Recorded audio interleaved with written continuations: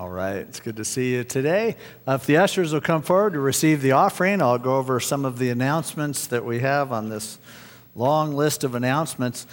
Tomorrow, the Singles Ministry is having their second annual Labor Day barbecue and pool party. So that's at 2 o'clock tomorrow. There are flyers in the foyer, and you're welcome. Even if you're not single, but you just feel like a barbecue and pool party, go ahead and crash the party. That's tomorrow. The wake-up call is a men's thing that's going to start this Tuesday over at the Corner Bakery. Any of you men are welcome to come by between 7 and 7:45, the Corner Bakery down there on La Paz, and just to have a time to start the day out in the Word and prayer and fellowship. So come on down this Tuesday. Our regular men's ministry on Saturday will meet this Saturday at 8 o'clock up in the fellowship hall. If you signed up for the Angel game that we're going to this Saturday, remember that. The 9th, there won't be a couples fellowship that night because of the baseball ministry. Praying for the Angels to somehow dig themselves out of this hole that they've found themselves in. And so we'll have some time. We'll meet at 5 o'clock if you're going to the Angel game, if you've signed up for it already. We're going to meet out under that big A out in the parking lot. A for Angelus, as in Los Angeles Angels.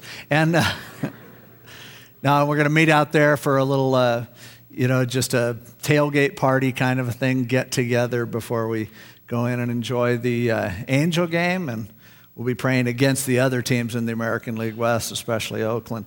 And so that's this Saturday. Just remember that. Married couples ministry coming up the end of the month. You need to get your final payment in by next Sunday, and we're looking forward to that time. Starting Friday, September 15th, our street witnessing ministry, GTO and Go, will be starting up again. If you'd like some training or you just want to go out and share your faith, there's information out in the foyer. You can see RJ for that. Also, Saturday, September 16th, we're having just a basic Christian counseling class. It's not for people who want to become professional counselors, but it's just for those of us who find ourselves in circumstances where we're trying to be a good friend and help someone out and encourage them, and we don't always know what to say. And so we've been talking about this for a while. Kenny and I are just going to take a bit of time on that Saturday morning. I think it was the 16th, and from 9 to noon up in the fellowship hall to just talk about some real basic how to share with people who need to be encouraged, and scriptures to share with people when they're going through a hard time, and just so that you don't feel completely not knowing what to say to people. And so I'd encourage you to come on out for that. Let's see, we have a church cleanup day scheduled for Saturday, September 23rd, as we're getting ready to move over to our other building here pretty quick. We're going to have a day when we go through and decide what to keep and what to get rid of and what to give away. So come on out and help clean up on that day. Also on Sunday, September 17th, there's a going away luncheon for Kimberly, who's our missionary, Kimberly Wagner, who's our missionary with Campus Crusade, does things all over the world. She's going to be moving to Florida, so in a couple Sundays, we're going to have a special luncheon for her over at the Baileys, and we want to give her a good send-off. She's also taking a missions trip to Africa, so if you've been praying about an opportunity like that, they leave October 30th, and nothing like spending Halloween in Africa. And so they're going over to show the Jesus film to people who've never heard the gospel, and that's an exciting opportunity. There are flyers in the foyer for that. Remember, Saturday, September 23rd is the Women's Conference down in Mexico, in Tijuana. And so if you'd like to help with that, they could use men or women to help with that outreach. And remember, the church office will be closed tomorrow for Labor Day. And one more announcement, Ann is going to come up and just share about the women's ministry, because that'll be starting up the end of this month, and she wants to let you know about that. Ann? And she'll go keep to Bob's microphone, because there isn't one here. And I don't want her too close to me. Okay. You want to talk like that? I don't know if it works. Go ahead. Oh, wait, is that plugged in? Yeah, go. Hi. The women's ministry for evening is starting up the 26th of September, and we're really excited. We're doing Elizabeth George, Fruit of the Spirit. It's one of the most practical books on the fruits of the Spirit and walking that walk. And I've done it myself, and I'm so excited about it. So I would like to encourage you ladies to come out. We're having sign-ups just now starting for the women's study and continuing sign-ups for the daytime study. The women's study will start at 7:15 on Tuesdays, and then the Friday study will start, I believe, at 9 o'clock. So we're looking forward to it. It's an awesome time. You get to meet some neat people and really grow close and get plugged in. So, thank you.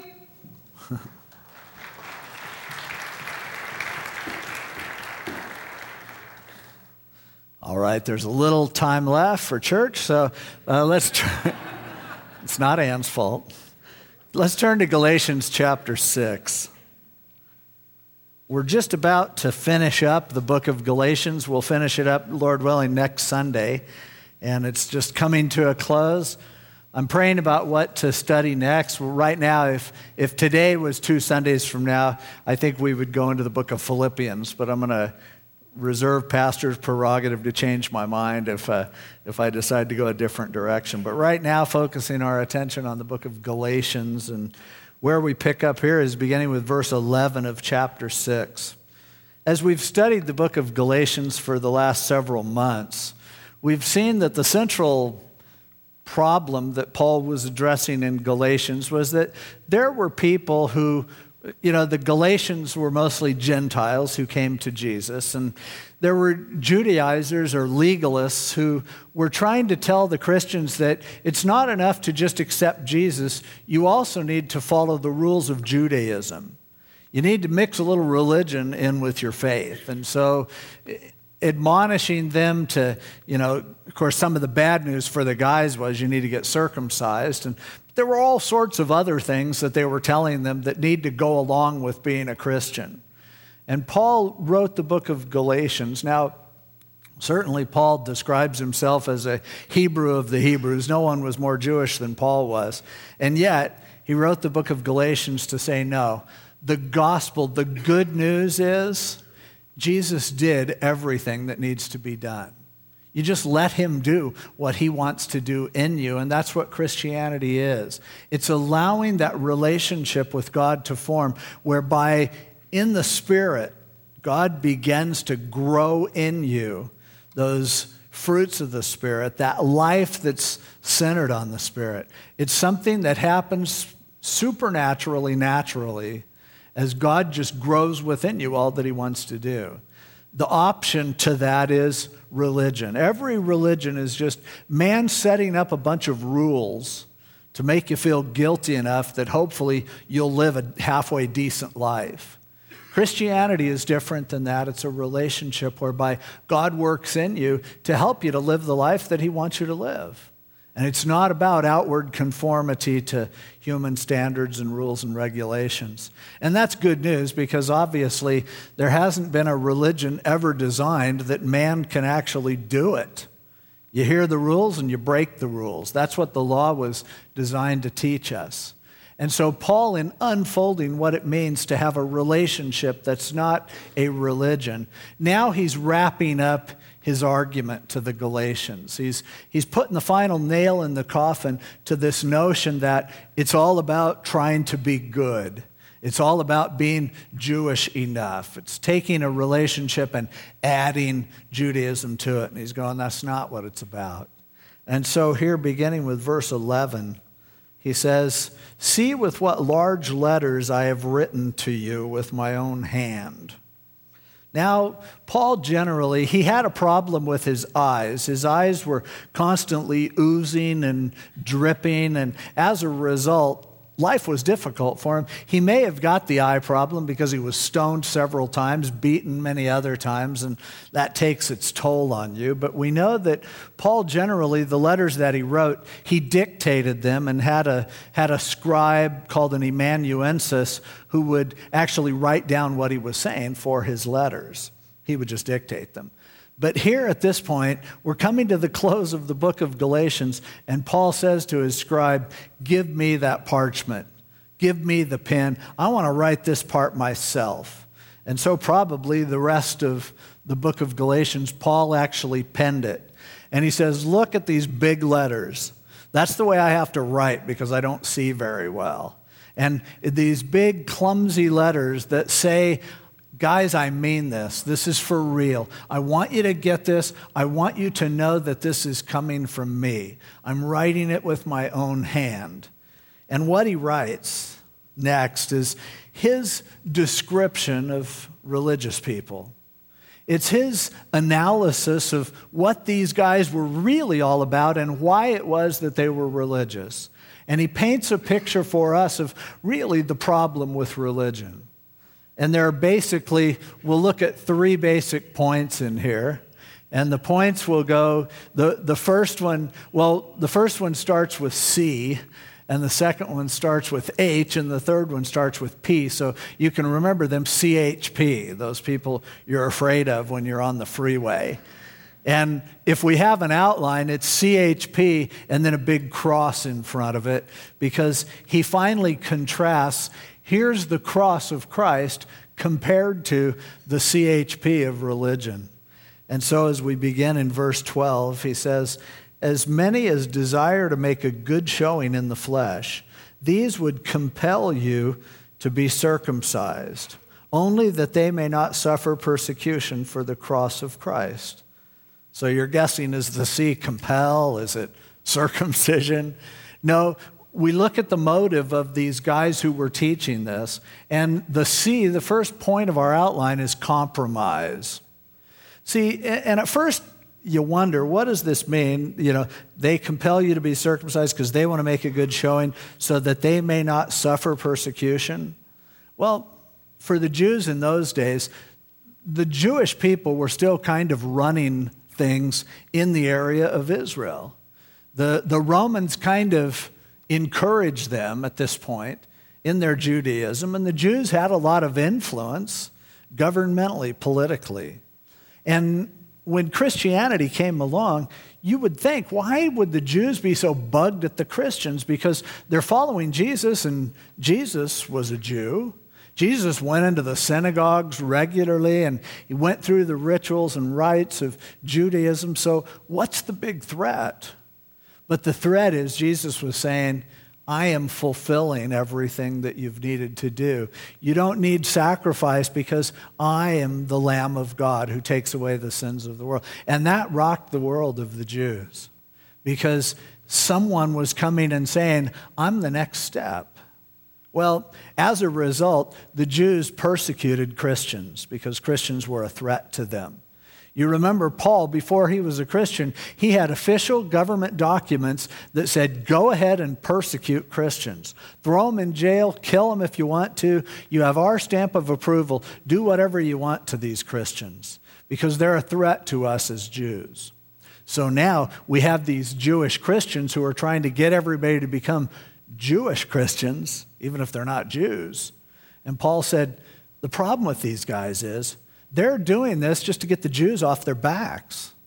If they can convince the Jews that Christianity is, hey, it's just like Judaism, just another flavor, then they're not going to be persecuted or hassled. The problem is Christianity is a radical departure and a huge difference from Judaism. And so this compromise, in order to protect your own comfort, was one of the reasons why they were trying to push Gentiles into becoming, well, acting like Jews. Because if Christianity looked enough like Judaism, maybe nobody would be bothering them or hassling them.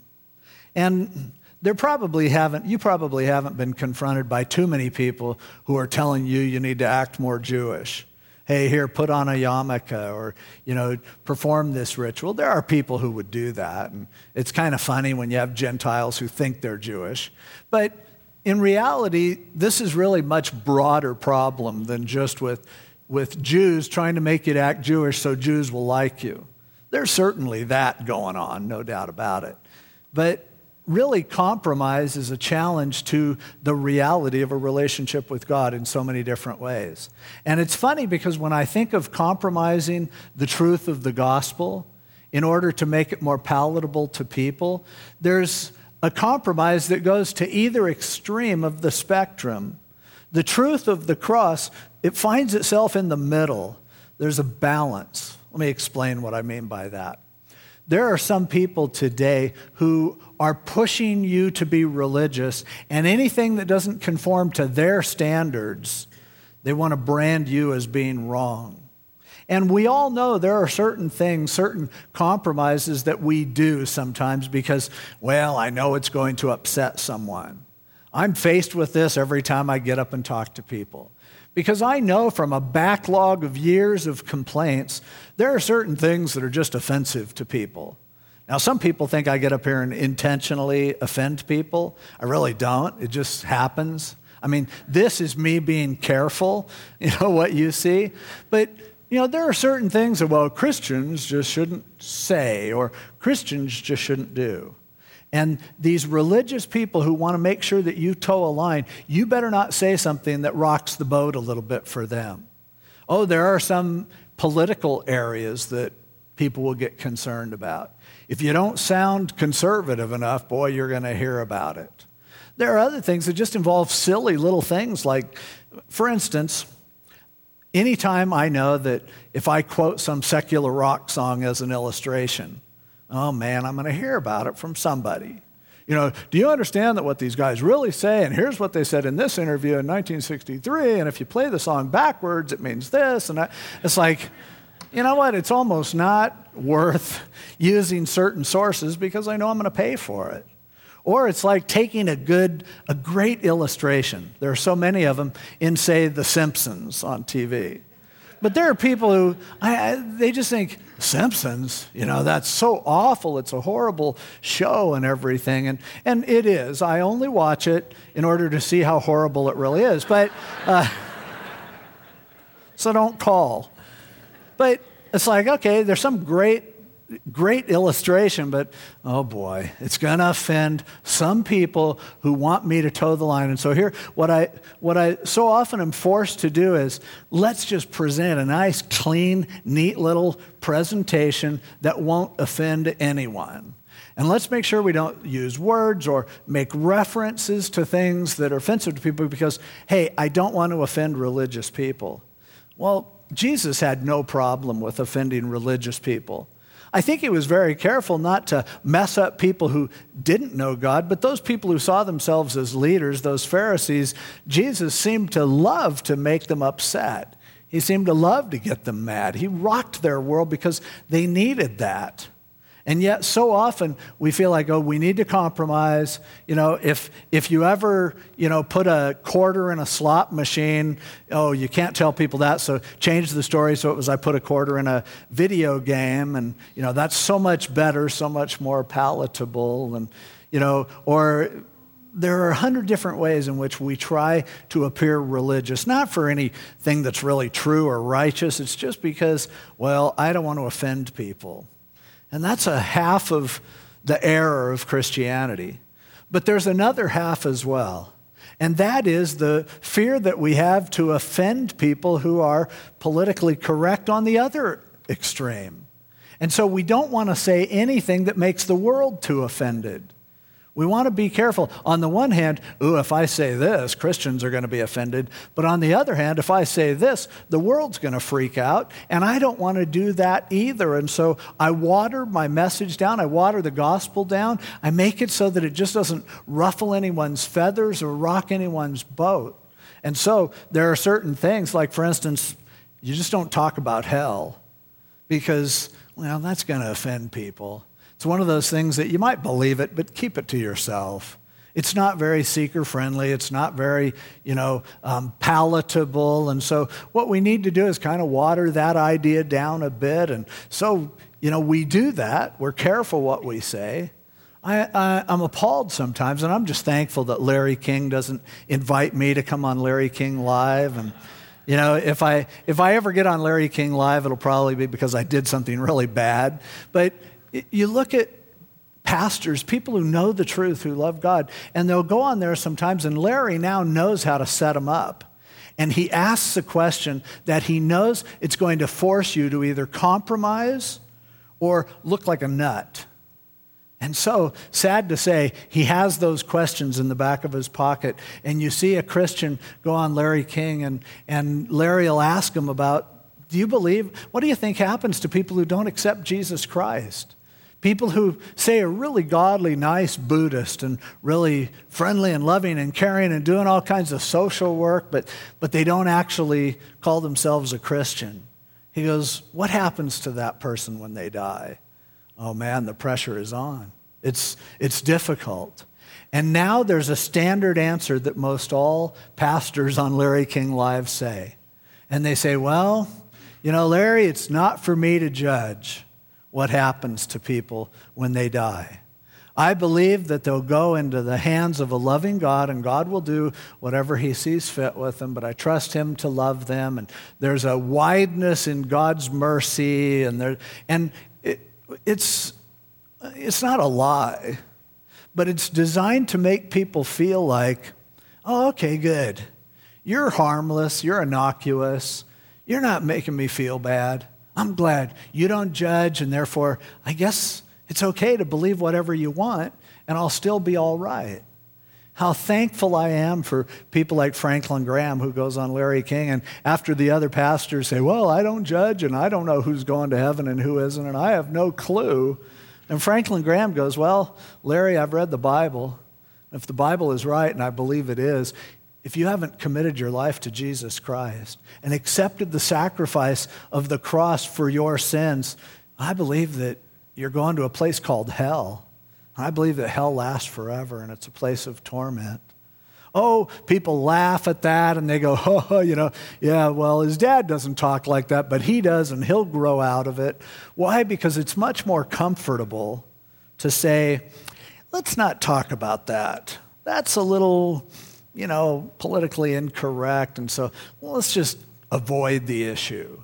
Now, I don't want to judge people who are on Larry King, because honestly, being on there, you're in the spotlight, it's difficult, and I know how that must be. I did hear one pastor who had the courage after going on there of coming out publicly and saying, I blew it. I should have told them. I know how people get saved. And yet, under pressure, he didn't do that. But here, the compromise of saying, it's uncomfortable to say the truth, and therefore, I'm going to water the truth down. It's something that religion will always do. And some religions will lean one way and say, let's not offend those religionists. And other religions will go the other way and say, let's just make sure that anything we say just sounds like a pep talk, and that nothing gets introduced that could be embarrassing when we bring our non-Christian friends. We need to make sure that it's all just wonderful and sweet. The truth is, the cross is something different than that. There is no compromise when it comes to the cross, as we will see as we get to that verse.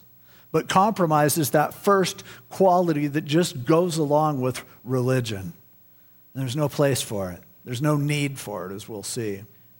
Secondly, after he says that, in verse 13, he says, for not even those who are circumcised keep the law. The second point, the H, stands for hypocrisy.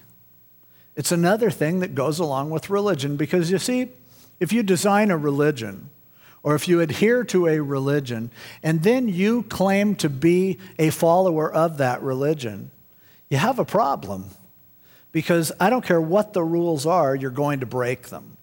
No matter what you define as right and wrong, you will not be a stellar example of that. And so inevitably, as the Pharisees and as these Judaizers, when you're religious, you'll have a tendency to preach something that you can't practice yourself. Hypocrisy, it's what turns so many people off to Christianity. It turns God off to our version of Christianity as well. Because the cross means that we don't have to be hypocritical. And yet with these people, they did the same thing that the children of Israel did right from when the law was given. They read all those rules and they said of one accord, all that the Lord has said, we will do. God gave all these commands and they said, no problem. There's a problem. Because I don't care what your rules are, you can't follow them yourself.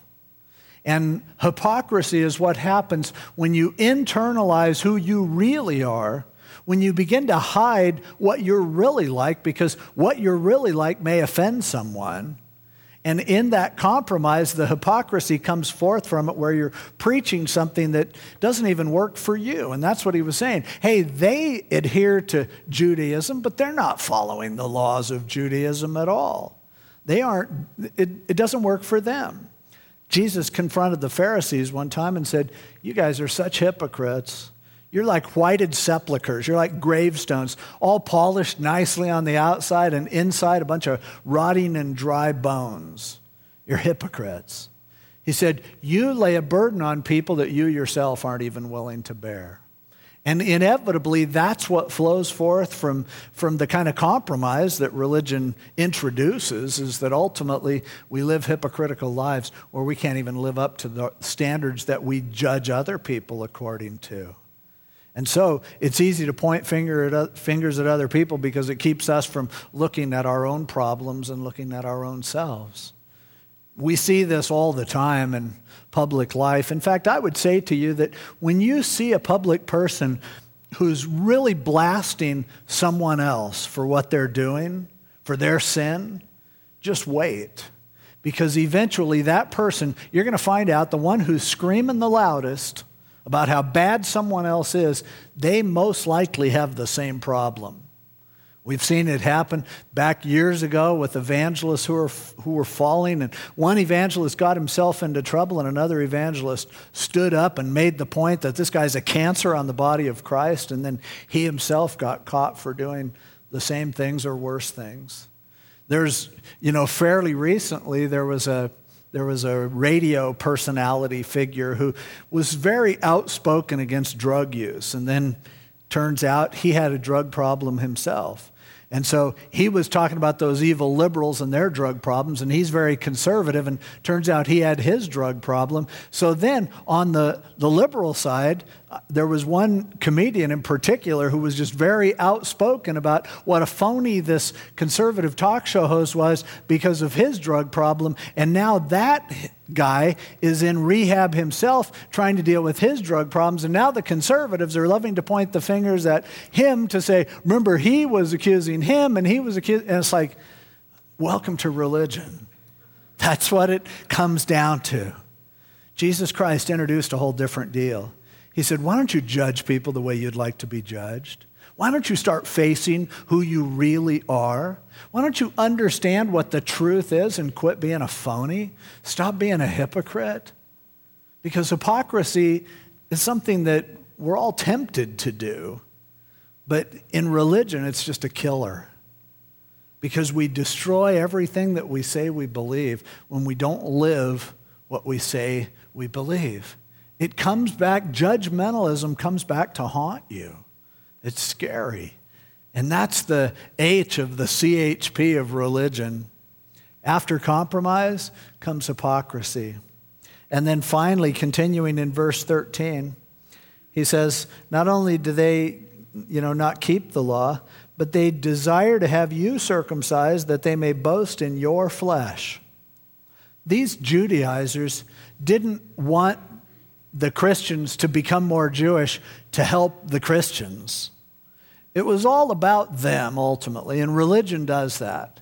You can start out with thinking religion is all about God, but be careful because religion can tend to, because of compromise and hypocrisy, ultimately it just starts being about us.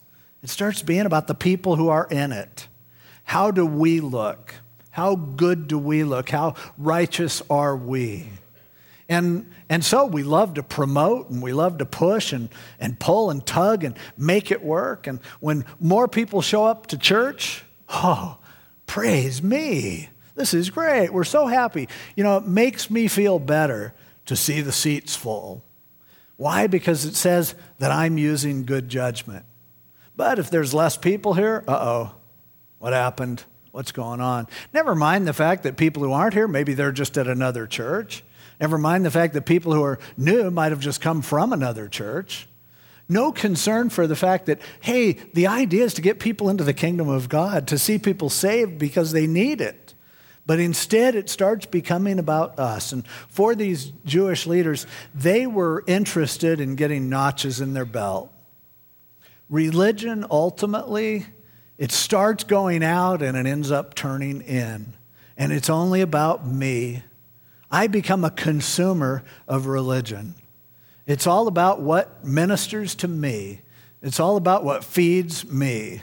It's all about what I happen to like or to prefer. Faith becomes more of a buffet or a potluck where you go down the list and go down the line and you pick a little of this and a little of that. And through compromise and in hypocrisy, the religion all of a sudden becomes man-centered, not God-centered at all. And so we have these three characteristics that if you write them down, if you remember them, if you just remember CHP, you remember, okay, there's compromise, there's hypocrisy, and there's pride. And these are the way that Paul would really define the religion that is not what we follow. But when we see in our faith, we see compromise happening.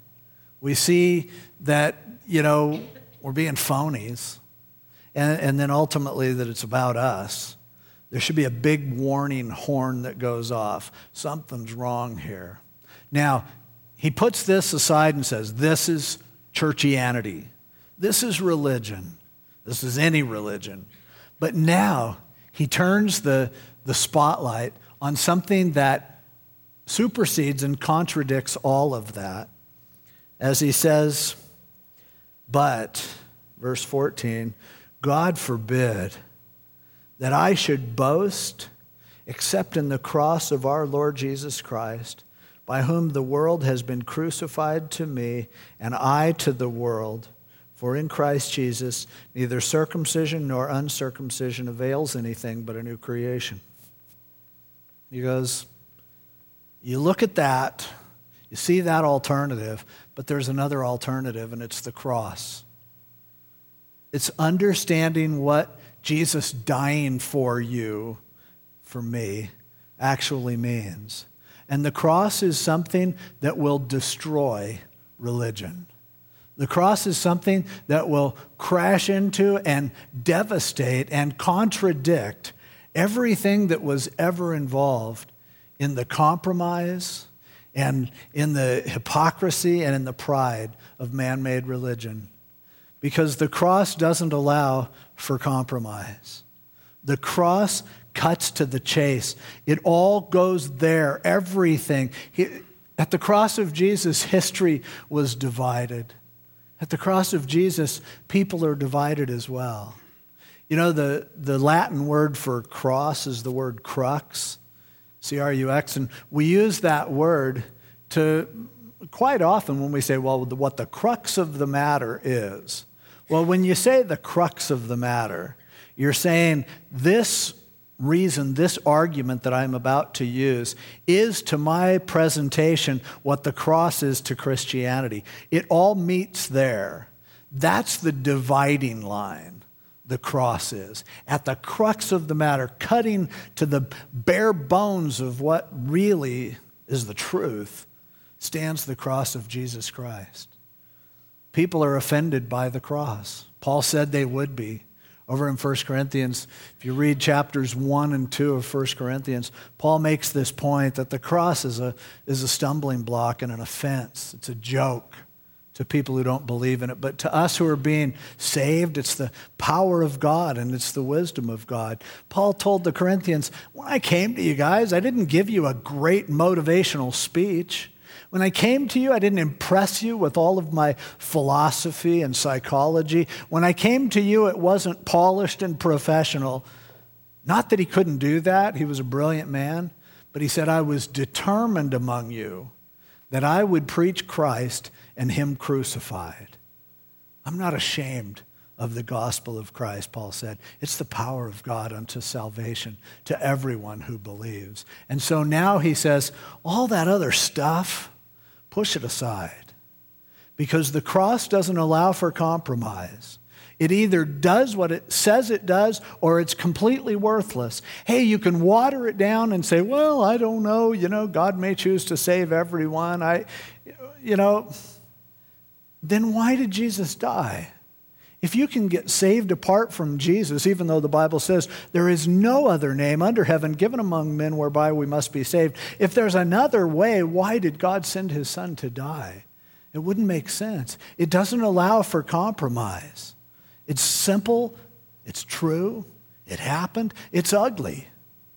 Maybe you watched the movie The Passion of the Christ and it was just really sickening to you and offensive. Sorry. That's how bad your sin was. It had to be taken care of, and Jesus Christ did it on the cross. And that's the truth.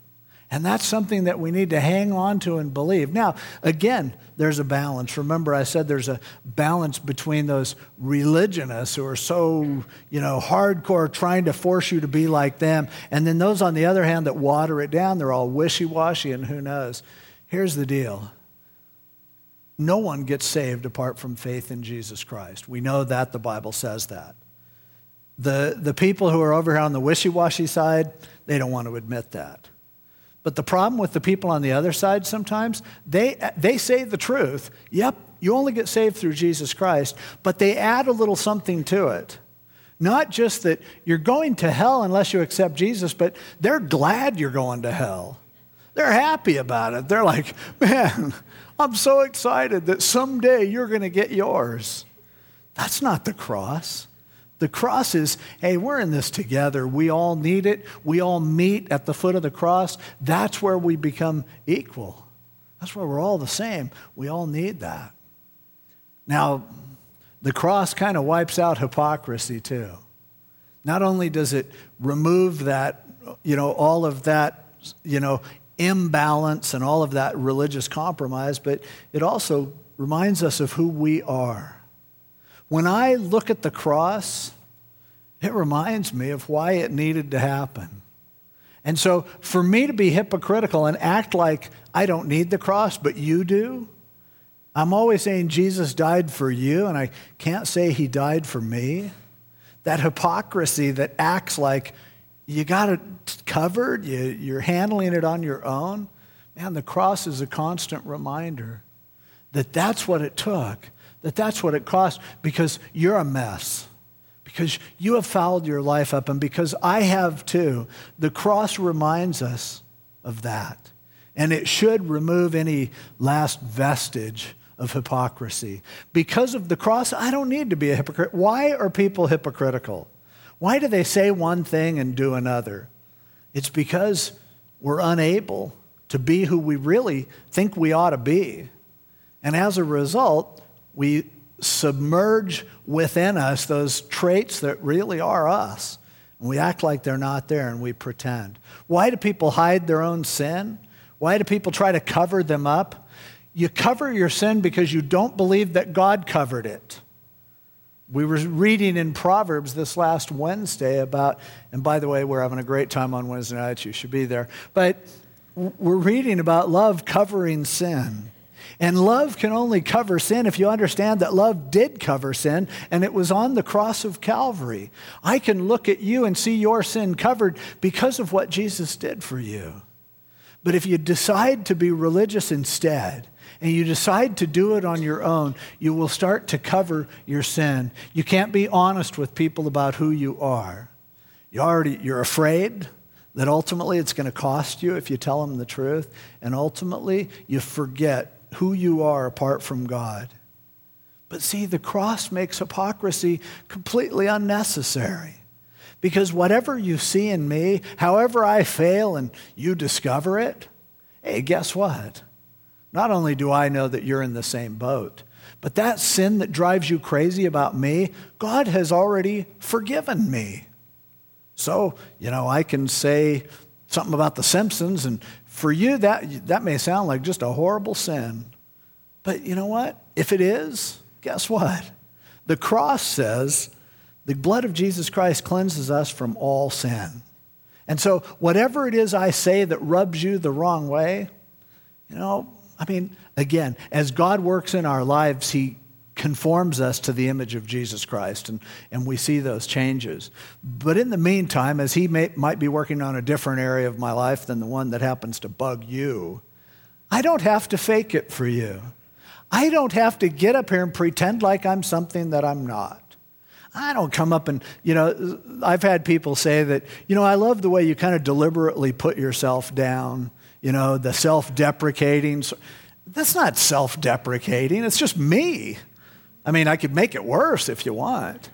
But I don't see it as to get up here and say I'm a sinner, I don't see that as some kind of gimmick that really warms up a crowd. It's just who I am. But I stand here a sinner because of the cross of Jesus Christ. I don't have to pretend to be anything but a sinner. I don't have to fake it. I don't have to play games with you. If you don't like it, take it up with the one who hung on the cross for me. The one who is there next to his Father going every time somebody accuses him, and every time somebody sends a bad email to me and CCs it to God, Jesus goes, yeah, Father, they got a point. Dave did do that. But remember the cross? I took that sin on me. It was nailed to the cross. Case closed. It's done. It's over. And if you understand how forgiven you are, you won't need to be a hypocrite anymore. You'll understand the blood of Jesus Christ takes care of all sin. And it frees us to be who we are. It frees us to accept who we are, to stop judging each other, and to say, I am a work in progress, but God is the one who is working on me. And it started at the cross when he paid the penalty for my sin. And now I'm sick of being a phony. I'm sick of pretending. I don't want to do that anymore because of the cross.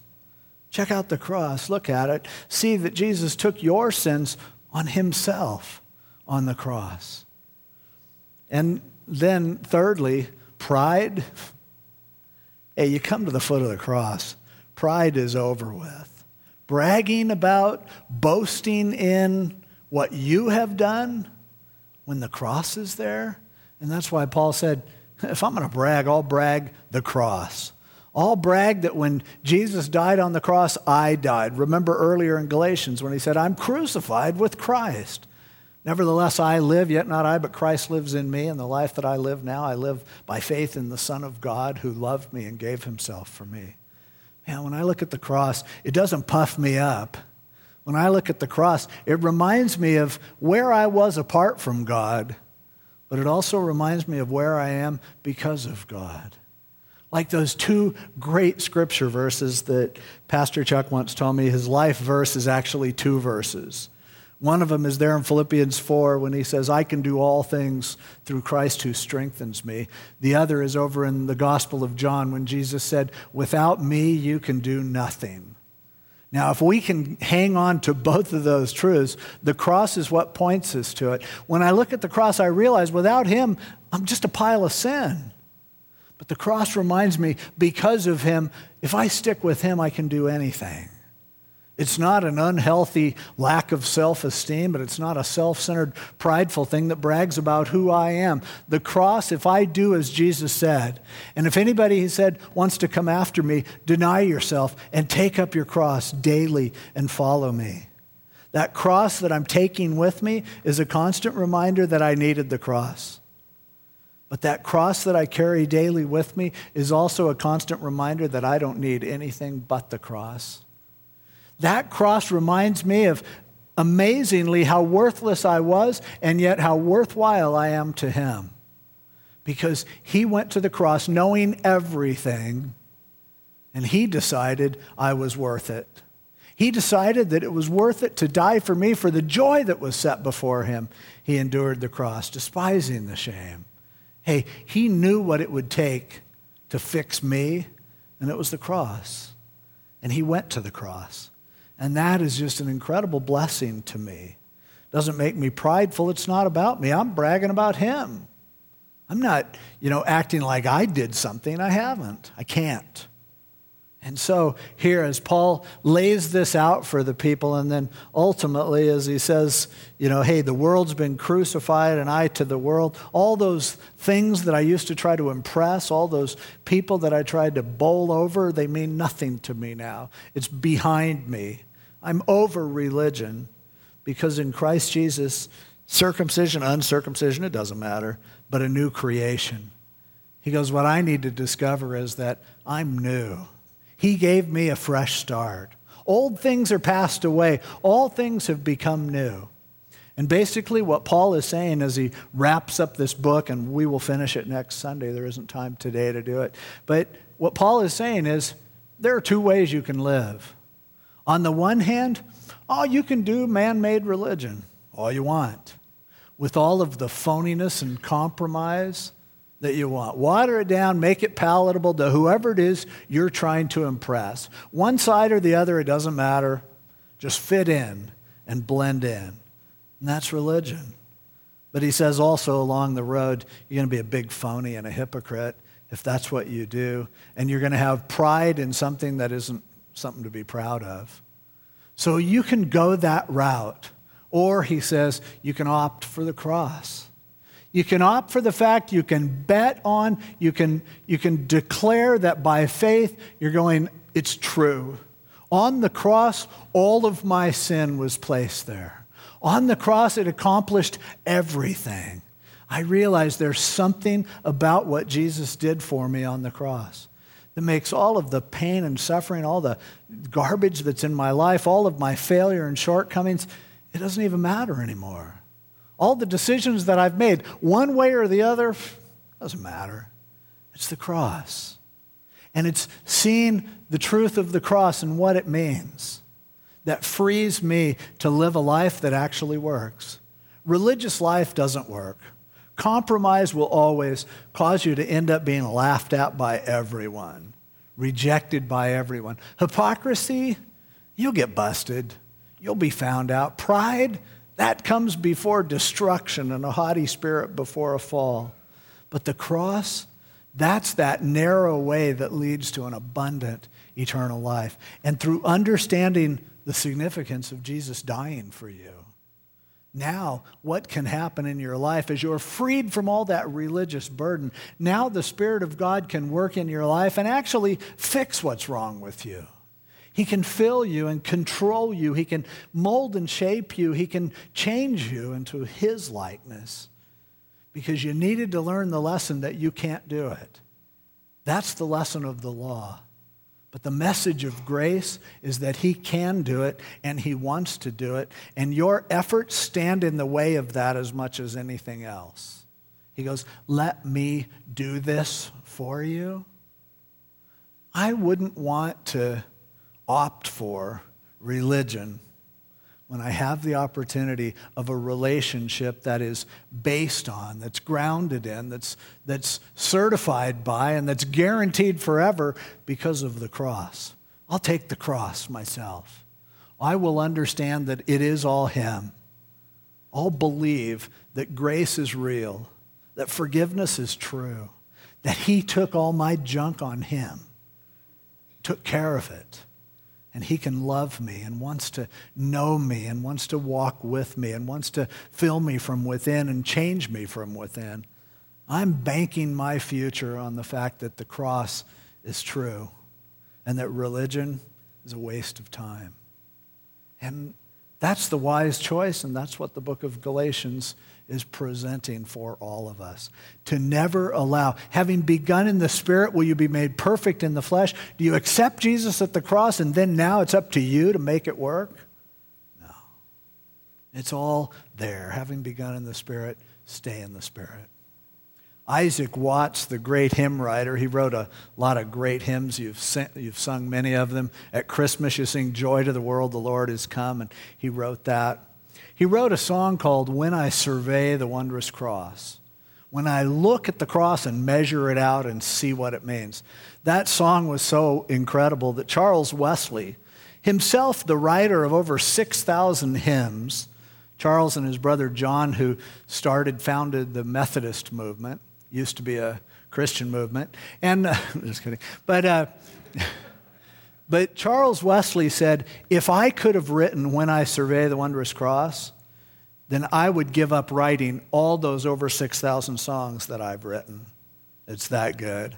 And it's a beautiful description of exactly what Paul is talking about. And one of the verses of the song comes from this passage of Scripture in Galatians chapter 6. The song says, when I survey the wondrous cross on which the Prince of Glory died, my richest gain I count but loss, and pour contempt on all my pride. And then he says in the second verse, forbid it, Lord, that I should boast, save in the death of Christ my God.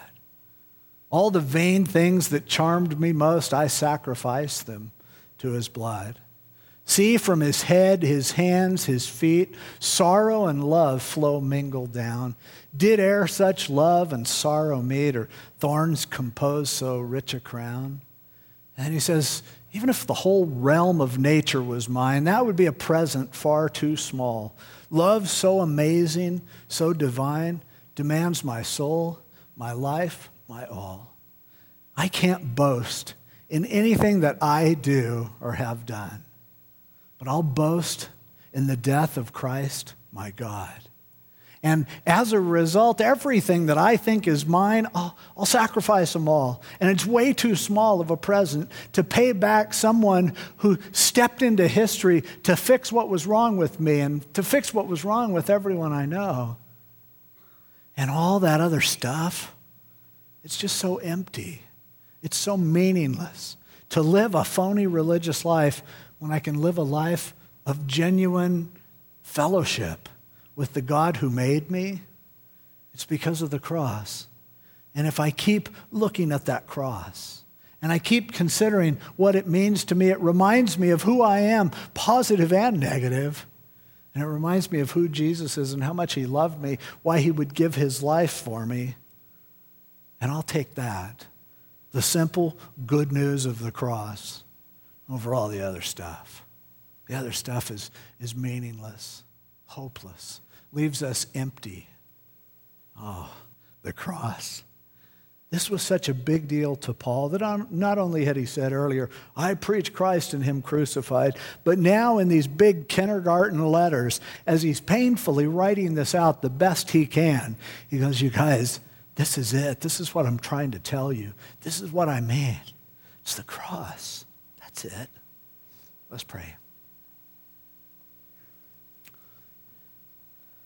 God, we're so sorry when we settle for cheesy substitutes.